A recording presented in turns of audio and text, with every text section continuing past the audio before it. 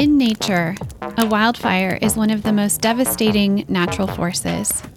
It burns hot and fast and leaves little behind but ash and char. Or so it seems. Very soon after the fire passes through the forest, life returns. Shrubs and weeds that clog the forest floor have burned away, leaving space for new trees, grasses, and flowers to emerge and flourish. Habitats are created, bringing new insects, birds, reptiles, and mammals. A cancer diagnosis can feel like a wildfire, our bodies becoming this new, fire-clarified landscape. For some, cancer changes utterly everything. For others, cancer brings greater clarity and purpose. And some of us are still searching for what life after a cancer diagnosis will look like. Welcome to The Burn. We are exploring stories of life and transformation following a breast cancer diagnosis. I'm April Stearns, the founder and editor of Wildfire Magazine and the host of this podcast. I'm Emily Purcell, your host today, filling in for April Stearns. Over the last few episodes, my colleague Monica Haro and I have been filling in for April here on the podcast while she takes time to recoup from COVID. She will be back soon, but today it's my pleasure to fill in. I live in Toronto and I was diagnosed with breast cancer when I was 27. I first picked up wildfire when I was fresh out of my last surgery and not sure how to move forward. The stories within were examples of others just like me, trying to put the pieces back together after grueling cancer treatments. As I flipped through the pages, I had a physical representation of how I was feeling and what I was struggling with. I'm forever grateful for finding wildfire when I needed it the most. That was almost 5 years ago. I've now come full circle and am part of the small but mighty wildfire team. When I joined about a year ago, one of the first ideas April and I had was to publish a whole issue with Canadian writers and showcase my beautiful yet flawed country. Beautiful and flawed, just like all of us. Now that issue is a reality. We launched the first ever Canada's Young Survivors issue into the world in April 2022. Within the issue, we had stories that were not unlike your typical wildfire. All our writers were diagnosed young with breast cancer. Some were diagnosed early stage, and some were diagnosed with metastatic breast cancer, or MBC. Some of our writers in that issue were mothers parenting with cancer. Some were looking for answers. All of the writers, myself included, were dealing with the aftermath of diagnosis. If you're listening today from somewhere other than Canada, know that many of the struggles of being diagnosed with breast cancer young are universal. My personal hope with this issue of Wildfire is to introduce the world to my fellow Canadian survivors and thrivers, to showcase their perspectives in order to dissolve borders and bring us even more together in the breast cancer community. It is my privilege today to be joined by one of the writers from the Canada issue. My guest today is Clare Li. Clare was born and raised in Vancouver and has called Montreal home since 2005. She is a sustainable procurement professional working in the aviation industry. She is also a passionate human rights, DEI, and disability advocate. DEI is the Center for Diversity and Inclusion here in Canada. Clare was diagnosed with breast cancer the first time in 2018. She was diagnosed a second time with metastatic breast cancer in 2021. Clare told us she believes that in order to make meaningful change, you must seek out or create opportunities for learning. She says cancer gave her the ability to pause and hone her powers of introspection to affirm her goal to affect change in the community by committing to lift others up and helping them grow. Currently living her best life with the help of exercise, targeted therapy treatment, and healthy doses of laughter, Clare has been patiently awaiting many surgeries between cancer treatments and hospital delays to help her adventure through life on her own terms. Welcome to The Burn, Clare. Thank you so much, Emily. I'm happy to be here. We're happy to have you. Clare, you're reading a piece you wrote for our 2022 Canada issue, as I said. The piece you wrote is called My Inner Voice. After you read, we'll chat. Sounds great. Those of you listening, stay tuned to the very end for a writing prompt inspired by today's episode. All right, Clare, I'll let you take it away. Thank you so much, Emily. My inner voice. The only thing more difficult than the unhealthy relationships in my life was the unhealthiest one that existed inside my head. I could never pinpoint exactly when it started, but for as long as I remembered, my inner voice never had my back. It never cheered me on, it never helped me feel better, and it never comforted me when I needed it most. Spending time on and off in therapy sessions when I could afford them, I ended up making do with who I was and picked up tricks to get by, creating routines, finding minimal stability in my life. My inner voice never nurtured me. However, it did teach me to persevere and run towards challenges in the face of adversity. It always reminded me that there was no one else in my life that will get me from point A to B. On November 1st, 2018, while in a meeting at work, I walked into the hallway and casually picked up the call from my doctor who confirmed my suspicious lump was indeed cancer. This open cubicle floor plan is not conducive for these kinds of calls. As my body froze, my eyes desperately searched for a hiding place, and any words he said after cancer did not register. In this moment, I felt my entire being sever into two. My mind desperately needed to hold things together in front of my colleagues, and my physical body was sobbing uncontrollably while my hands were grasping at my own shoulders, trying to self-hug my fears away. My colleagues stood by stunned. I lived a relatively open life, and almost my entire life was intertwined with the medical system because I live with invisible autoimmune conditions, but I had said nothing about cancer. For years, my colleagues watched my condition move from invisible to visible as my mobility slipped away. They stood by me when I fought openly for my independence by way of a hip replacement surgery that gave me my first new lease on life. The operation on November 1st, 2016, took place 2 years to the day prior to having breast cancer diagnosed. Breast cancer was the topic of every rabbit hole I fell into for months before diagnosis, and for a year after. I needed to know everything I could know about it, and I needed to know what it meant for me with all my other medical issues. I needed to process the information I was receiving faster. I needed to ask questions, and I needed to do this right. But it wasn't right. Every bit of information I received left me stunned, and I didn't know what to ask. I didn't know what I wanted to know. All I knew was that I didn't know enough, and I didn't know how to ask about what I didn't know. I also knew that I was different. But like every other patient out there with breast cancer, we are all different. We all arrived at this moment, and while sharing breast cancer, our ethnicities, our medical backgrounds, our lifestyles, we were all different. While we are special, we are also not special, and having autoimmune diseases did not make me special. But I needed to be heard, I needed to be seen, and I needed to know that whatever I chose, that I made the considerations for me and my lifestyle and my situation. I also needed a different relationship with my inner voice. My inner voice constantly challenged my own well-being and cast self-doubt, and in a lot of real face-to-face situations, I ended up not standing up for me. Throughout my treatment, I courageously changed doctors twice, not because they were terrible and incompetent. I walked away from them because in my gut, I did not and could not foresee a partnership in planning my treatment comfortably.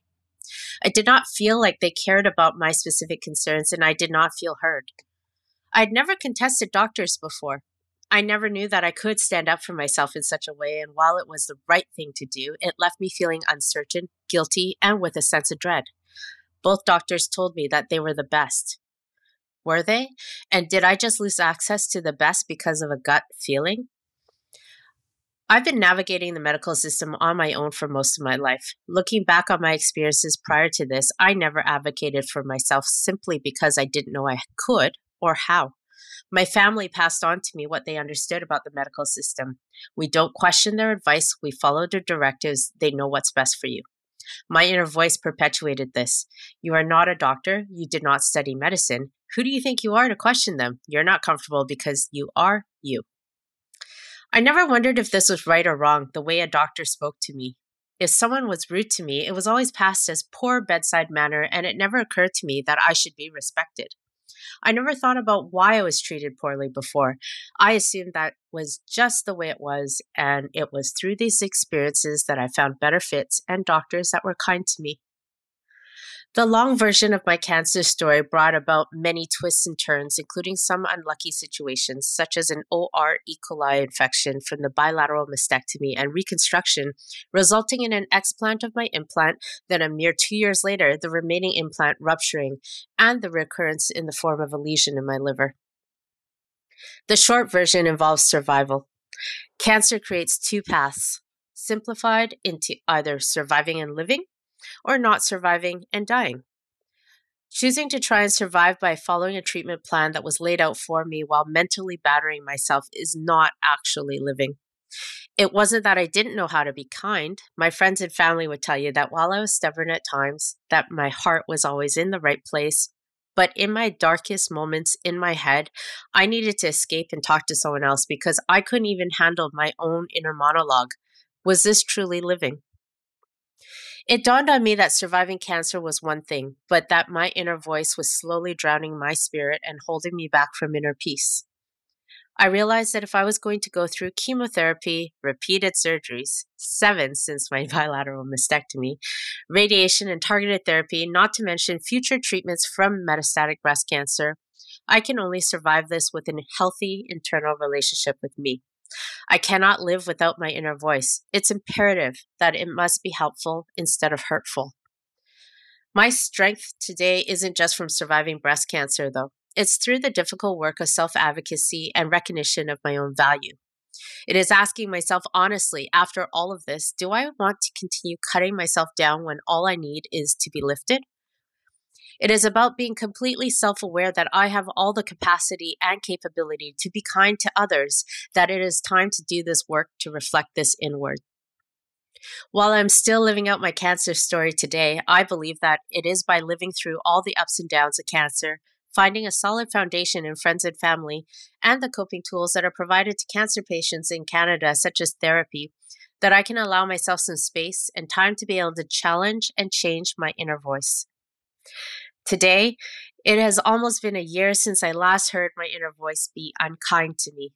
Most nights before bed, I hear myself celebrating that I made it through another day and that tomorrow is another opportunity to truly live.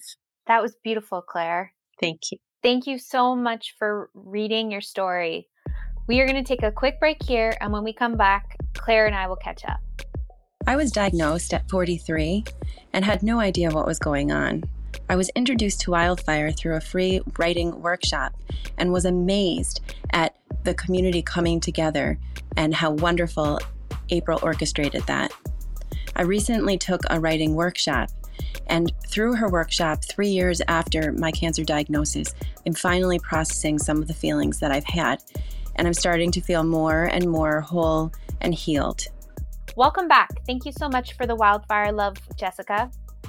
All right, Claire, thank you again for your powerful writing and for reading your piece with us today. Let's dive in. One thing I love so much about your piece is how you share your inner voice and how you've learned to trust it, to lean on it. Can you share a bit about that and what it looks like for you on a day-to-day basis? So, I guess on a day-to-day basis lately, a lot of things have happened and changed. Surprisingly, even though I am going through metastatic cancer, I recently got a promotion at work and I'm embarking on new things in life. And I found that overall, it's just having my own inner voice kind of support and lift me up has really started creating this change. I don't really think about, I obviously think about a lot of like, oh, what if I'm not doing something right? Or what if this is not happening? Or, all of these things. But then I also have like this part of my inner voice that's just saying, you know what, just go for it. You've got this, and you've got through so much in life anyway. So this is just another thing. You can do it, and you don't have to know everything, and you don't have to be afraid of failure. And that's really not something that I had for my entire life until now.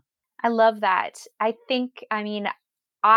personally can relate to having an awful inner voice, and I am my own worst critic. So I really can relate to your story. And how did you get to the point where now it's been a year since your inner voice has said something rude to you? I think that I started looking into myself, and I started looking into like all the times that, unfortunately throughout cancer treatment in itself, you get into this point of like, what am I doing? And also there's the pandemic as well too. There's a lot of, differences that happened during the pandemic that also changed your life. I don't think anybody, cancer or not cancer, kind of came out of the pandemic, especially here in Quebec, without a little bit of concern in their life of like weirdness, if you will.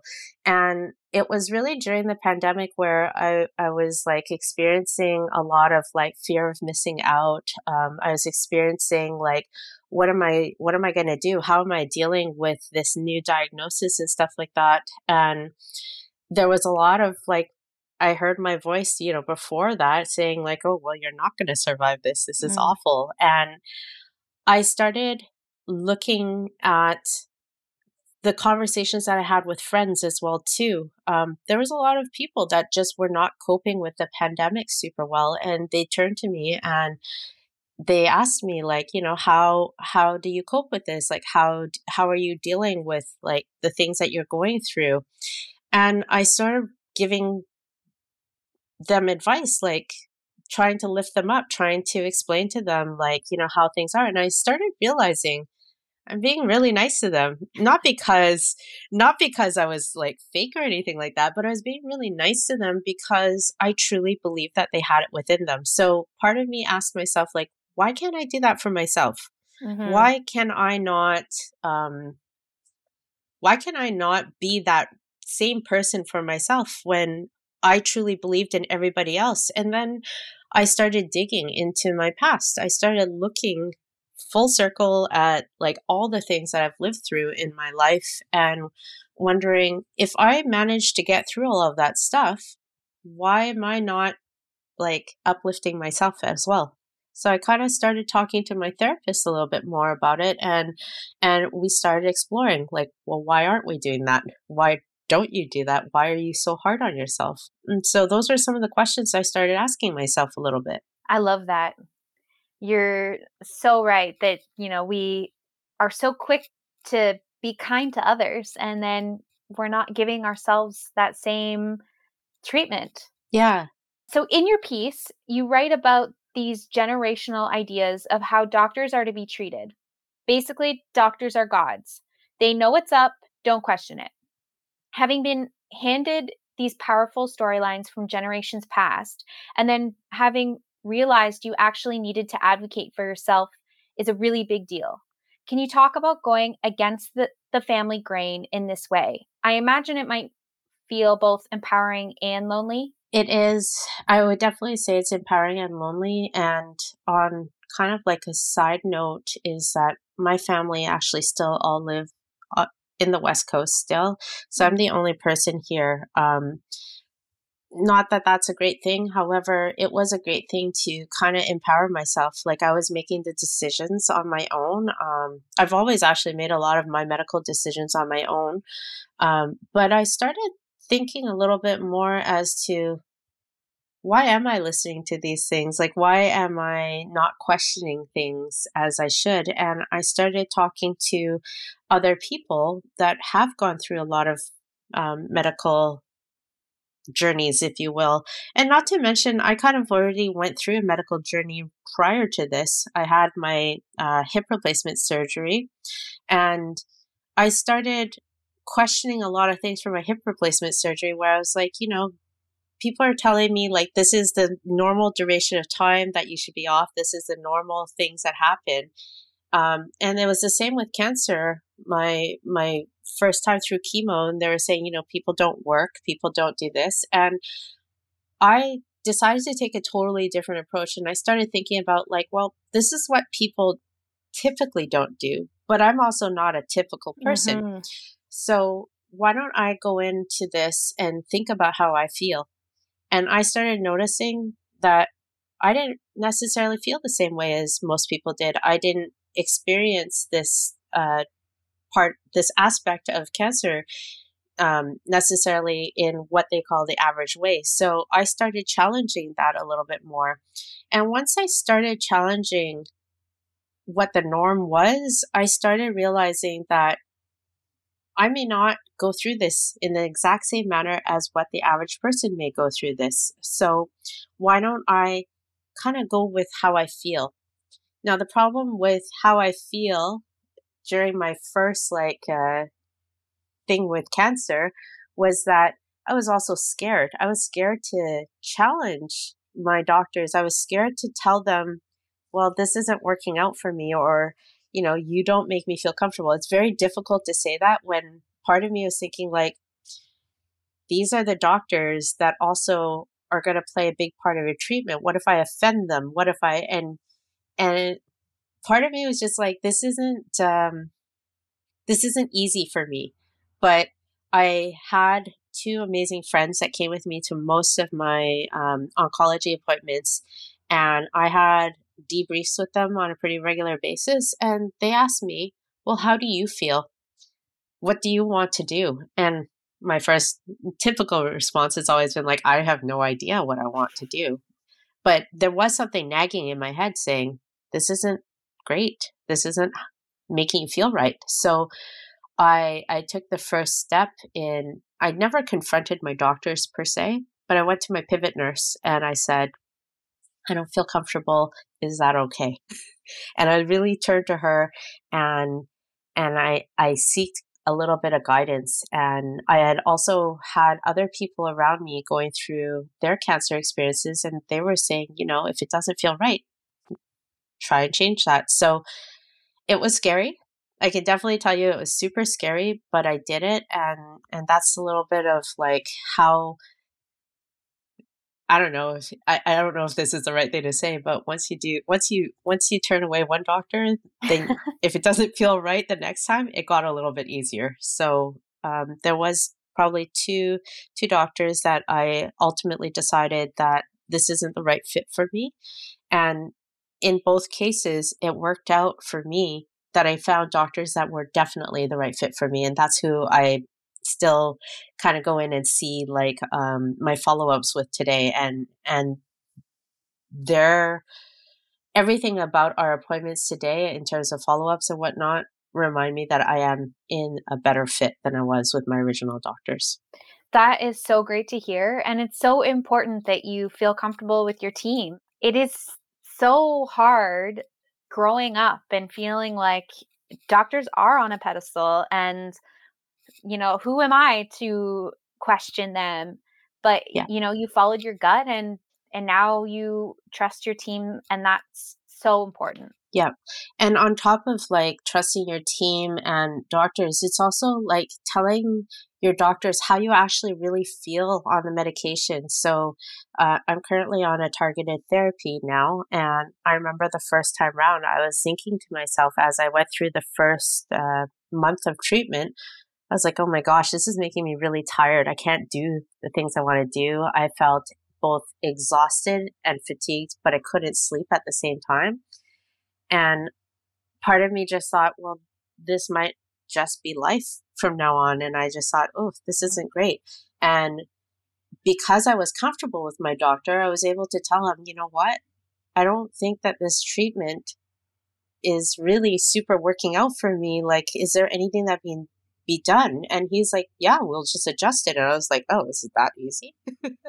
and we did. And we adjusted the dosage. And now, things are not necessarily always going to be perfect, but now it's at a dosage that it's manageable. And I can honestly tell you that if I didn't change my doctor, I don't know that I would have been able to voice so freely that things aren't, can I get adjustments? Can I make something else work for me? Can we look for another solution?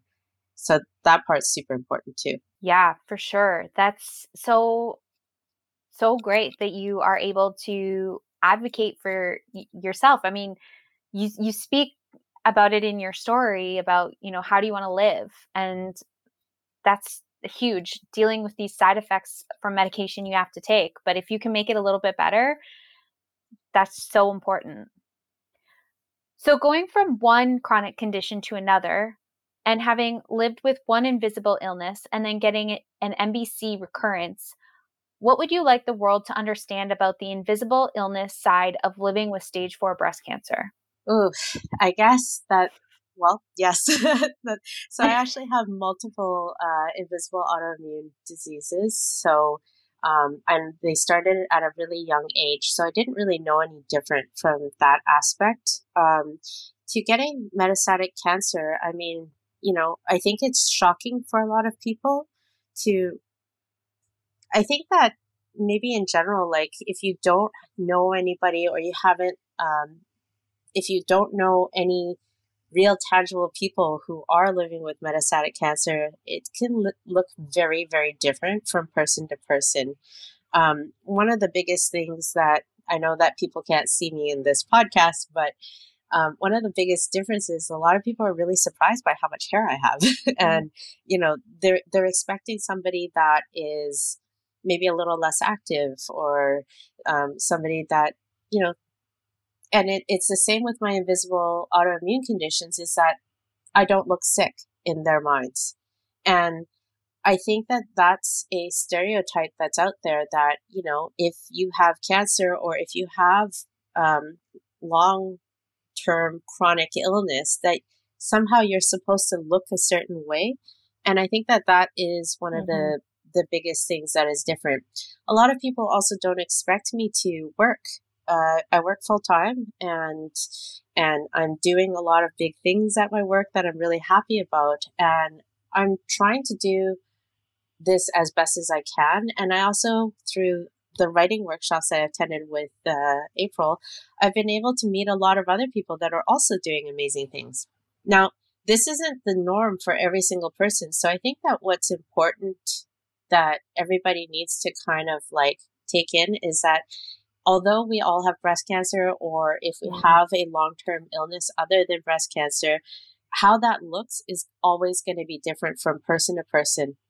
It's not like a one-size-fits-all situation. So it's good to be able to listen to ourselves, but it's also be able to recognize that metastatic cancer does not look the same in every single person out there. So true. You just mentioned the wildfire writing workshops, and I quickly just want to know what role writing plays in your survivorship today. Oh, so one of the big, how I kind of got into April's first workshop, it was shortly after diagnosis of my recurrence. And I came to this moment of like, oh, shoot, first I have cancer again, and I don't know what I think about this. But second is that when I had cancer the first time round, I had a very big community of like friends and colleagues, etc. Everybody was pulling for me to get better. And when I, beat cancer, it was like this big celebratory thing. And everybody was so happy, so relieved. And then the pandemic hit, and everybody's like, oh, thank goodness you didn't get cancer during the pandemic, because we don't know how we could have supported you in the same manner. And then I was sort of like, okay, that's true. Like I never thought about that. That is a totally different element. So when I got diagnosed again with cancer, it was shortly after I had a total hysterectomy, and they removed a 21 centimeter tumor from my lower abdomen. That was in 2020. That everybody was like relieved.